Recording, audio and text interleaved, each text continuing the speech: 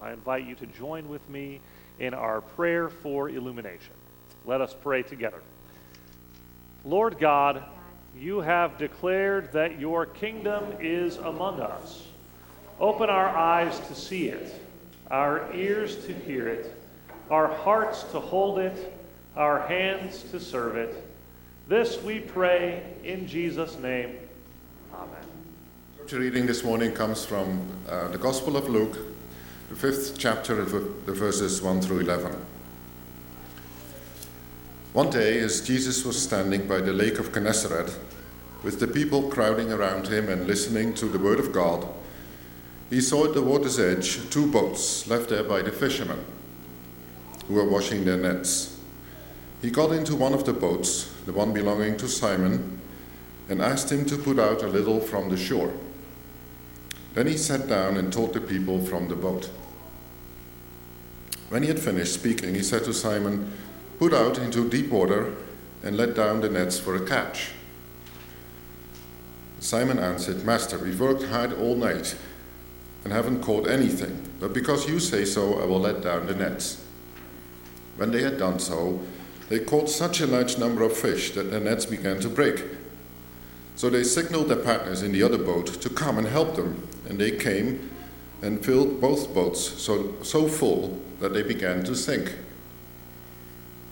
When Simon Peter saw this, he fell at Jesus' knees and said, "Go away from me, Lord, I am a sinful man." For he and all his companions were astonished at the catch of fish they had taken. And so were James and John, the sons of Zebedee, Simon's partners. Then Jesus said to Simon, "Don't be afraid. From now on you will catch men." And women, I suppose. So they pulled their boats up on shore, left everything, and followed him. This is the word of the Lord. The kids can come forward for a children's sermon.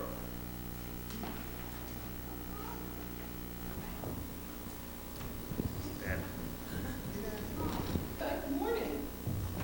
I haven't seen you in a while.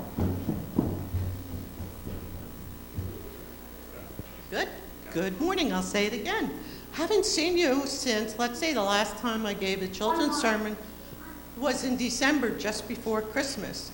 Do you remember what we talked about back then? No, I have no clue. Was we talked about joy because it was the 3rd week of Advent. And what did I say? I was so full of joy because we were waiting to celebrate Jesus' birth. And so I'm thinking today, if we were so full of joy back in December waiting for Jesus' birth, now we've celebrated, we should still be full of joy. Why do you like telling those stories? Because it tells you how much God loves us. And we have to remember that. So we have to hear those stories over and over again. That's why we come to church. We hear this sermon today. I remember hearing the story about fishers of men when I was your size.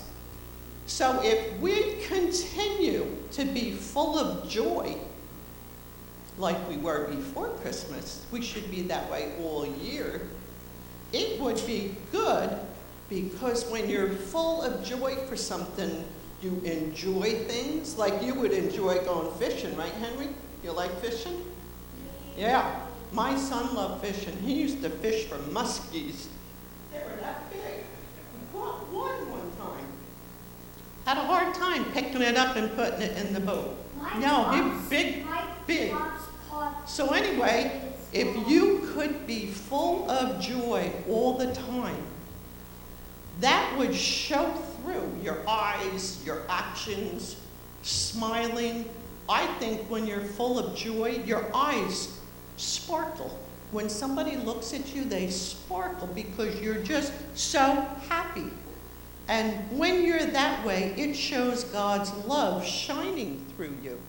So we have to remember, to be able to be fishers of men, we have to show God's love through the sparkle in our eye, through the full heart of joy that we should have, and our actions of being kind and loving and all the ways that you can show those things. So I think we have to remember, not just before Christmas being full of joy, but we have to remember to continue being full of joy and being happy that God loves us so much all year round. Right, next week we celebrate Valentine's Day, and Valentine's Day is a way of showing others how much we love them. So we have to love each other and others, and someday we can show God how we have been fishers of men. So let's pray.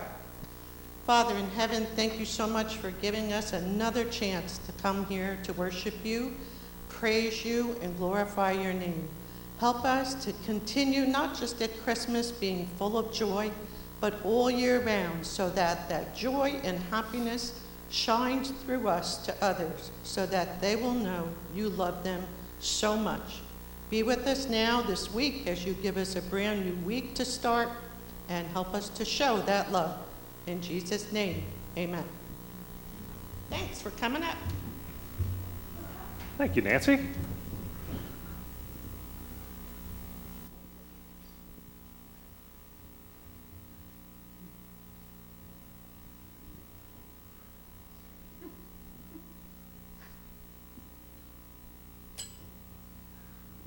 There are many ways to get back to where you want to go.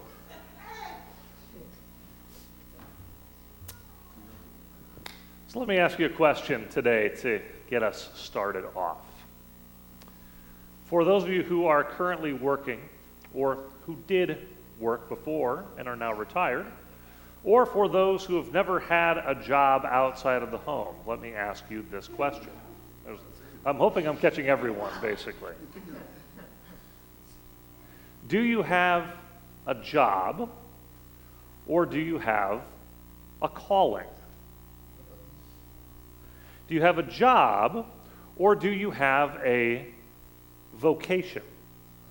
I'm going to use the words vocation and calling interchangeably this morning because the Latin for call is vocare, where we get the word vocation. So if you've heard of that word vocation before, or calling, those are the same thing. I think some of us get up and go to work and it's a job.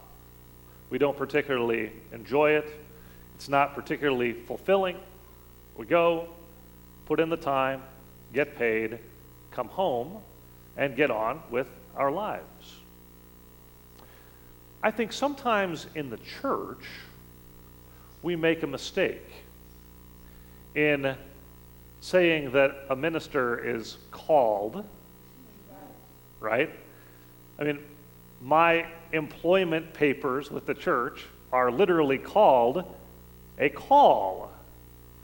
The church calls. We hear about God's calling.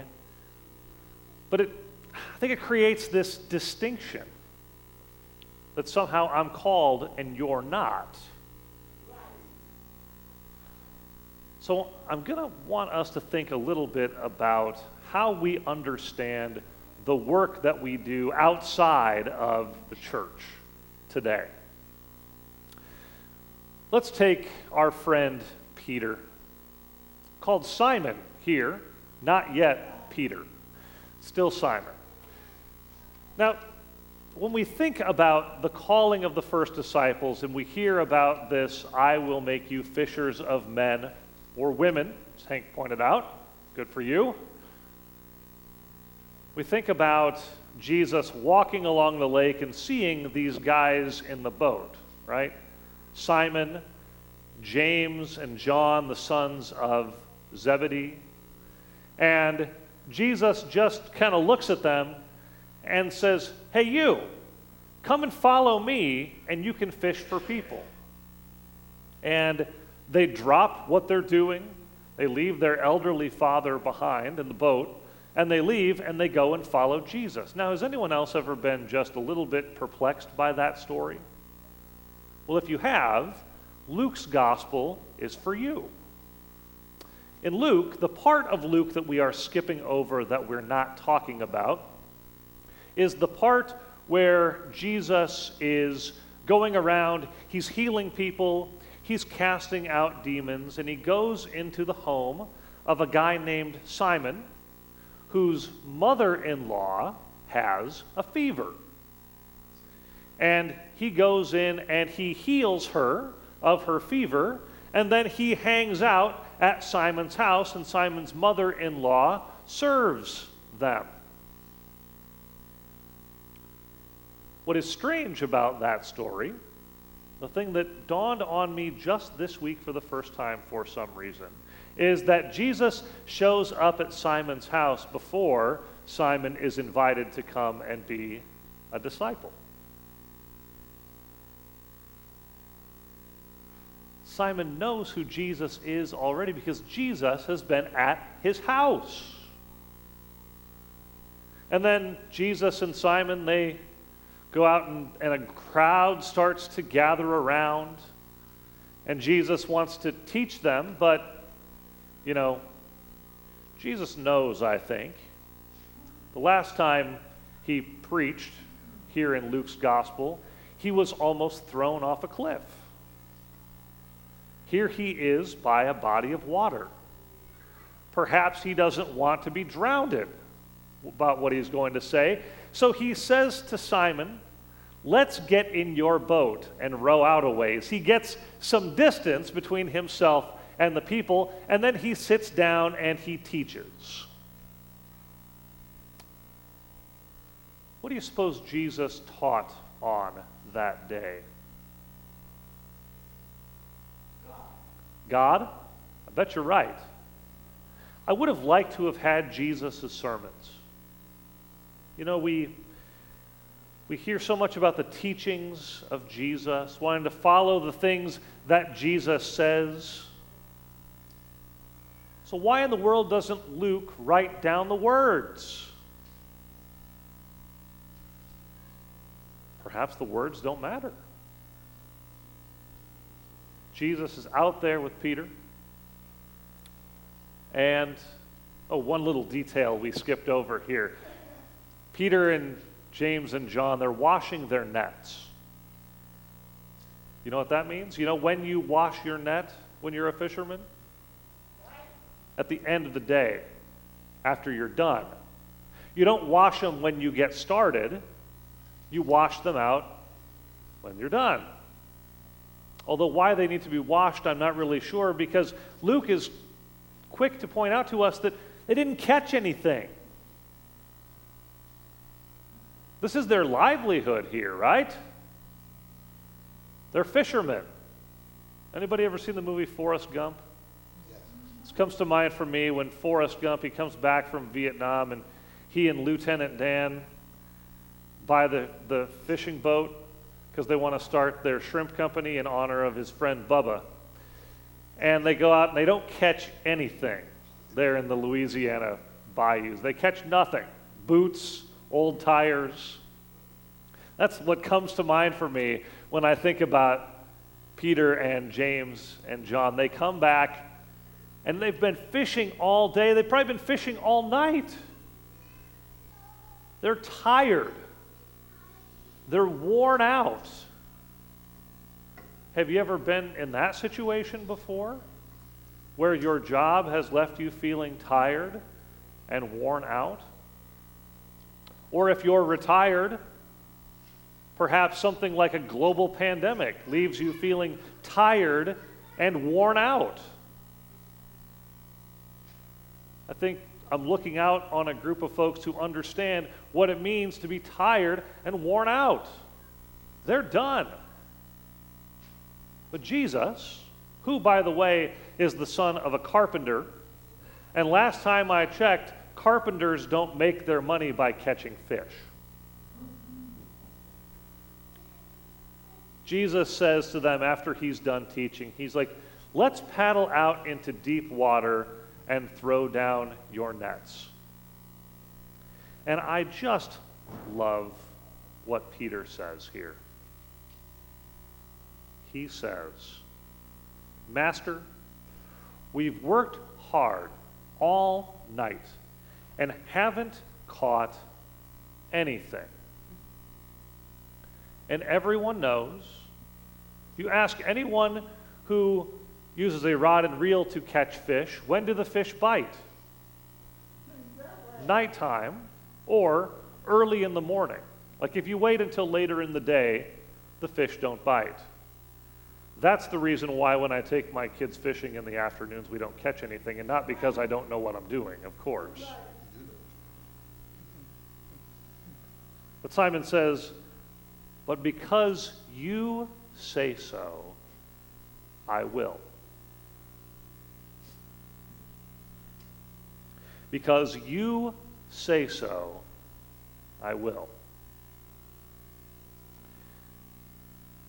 And so, when they had done so, when they obeyed what Jesus said, they caught such a large number of fish that their nets began to break.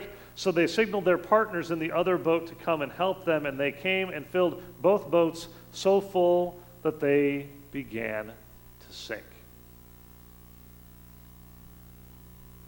Is this because Jesus knows more about fishing than they do? No.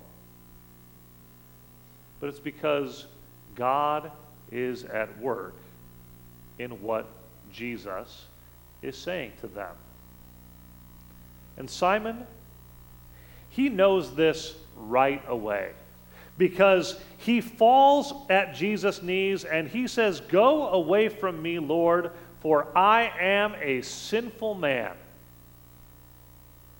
Which, interestingly, is the same phrase used by Old Testament prophets when God shows up in the form of an angel or a strange creature with 6 wings and 4 heads and eyes covering all of their bodies. Like, that's what an angel looks like in the Old Testament. It's a little bit frightening, and it's no wonder that when Mary sees an angel, the angel says to her, "Don't be afraid. You would be afraid too."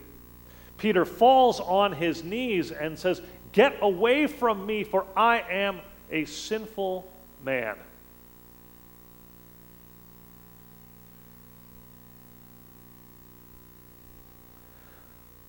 He and all his companions were astonished at the catch of fish they had taken, and so were James and John, the sons of Zebedee, Simon's partners. Jesus said to Simon, "Don't be afraid. From now on, you will catch men and women." So they pulled their boats up on shore, left everything, and followed him. This is not a story about Simon and James and John and their companions leaving behind their old lives. This is a story about Simon and James and John being called into something.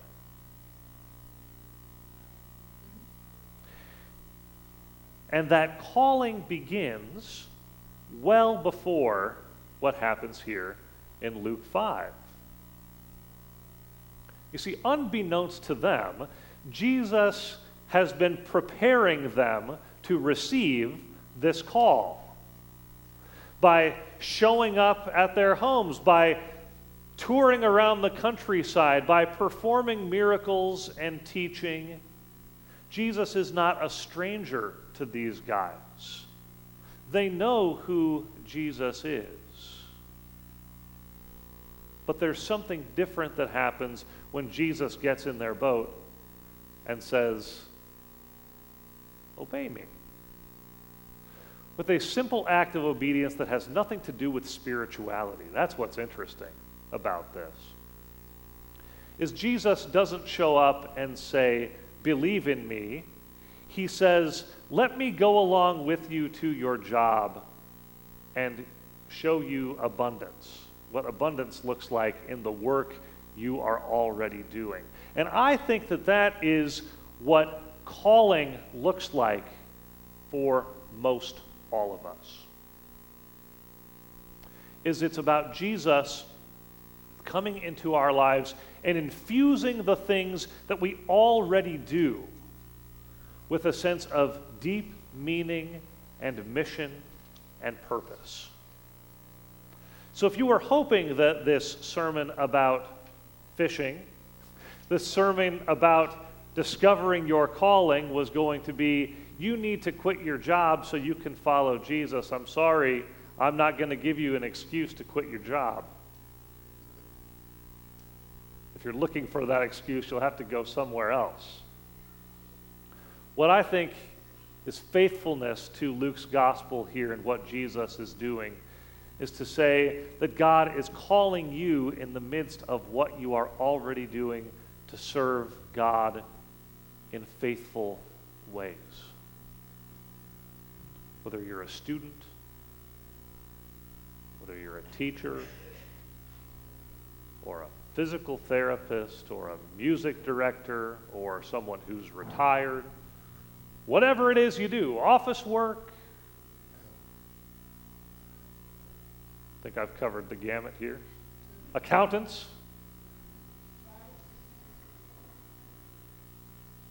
That Jesus is calling you right where you are. And I think with a little bit of quiet time and a little bit of reflection, you can probably already see the ways that God has been at work in what you are doing. So what does it mean for us to catch people in this day and age? When you catch a fish with a net, do you trick them into coming in? No. You just cast the net out and the fish are there and they just come into the net when the net moves. Fishing for people is about, in this day and age, you don't have to chase them down. Well, sometimes you do. But chances are, the people that God is calling you to catch in your net, so to speak, are the folks you already know. They're the folks you work with. They are your neighbors. They are the people you go to school with. They are the folks that are part of the social club that you're a part of. It's not about saying the right words or praying the Jesus prayer or being weird about, kind of handing them like a Bible tract or something, coffee with Jesus kind of a thing. You're already proclaiming the good news by the things that you say and the things that you do. By your acts of faithfulness, by your acts of love, will the world see Jesus through you? What is it Jesus says to his disciples on the Last Supper night in John's Gospel? It says, the world will know that you are my disciples by your love. By your love. And so I believe with all of my being that every single person in this room and every single person listening to this and watching this on Facebook right now or later today or 10 years from now is called by God right where you are to do that work, that calling faithfully, with love in your heart and love in your words and love in your actions. And by those loving actions and by fulfilling that sense of God's call in your life, you too will catch people. But let's be honest. It's really God who does the catching. It's really the Holy Spirit who does the leading. Our job, our work, is to show up and love. Thanks be to God. Let's bow our heads in prayer. Almighty God, thank you for calling each one of us into ministry right where we are. And thank you for the opportunities you give us to practice our discipleship. We ask for you to help us to find that full sense of calling right where we've been placed. Be our constant companion and our guide. Be in the boat with us, guiding us, directing us, that we might find our calling in you. We ask it in Jesus' name. Amen. If you're able to stand, would you stand with me now as we affirm our faith using question and answer 54? 54 in the Heidelberg Catechism. People of God, what do we believe? I believe that the Son of God, through his Spirit and Word, out of the entire human race, from the beginning of the world to its end, gathers, protects, and preserves for himself a community chosen for eternal life and united in true faith. And of this community, I am and always will be a living member. Amen.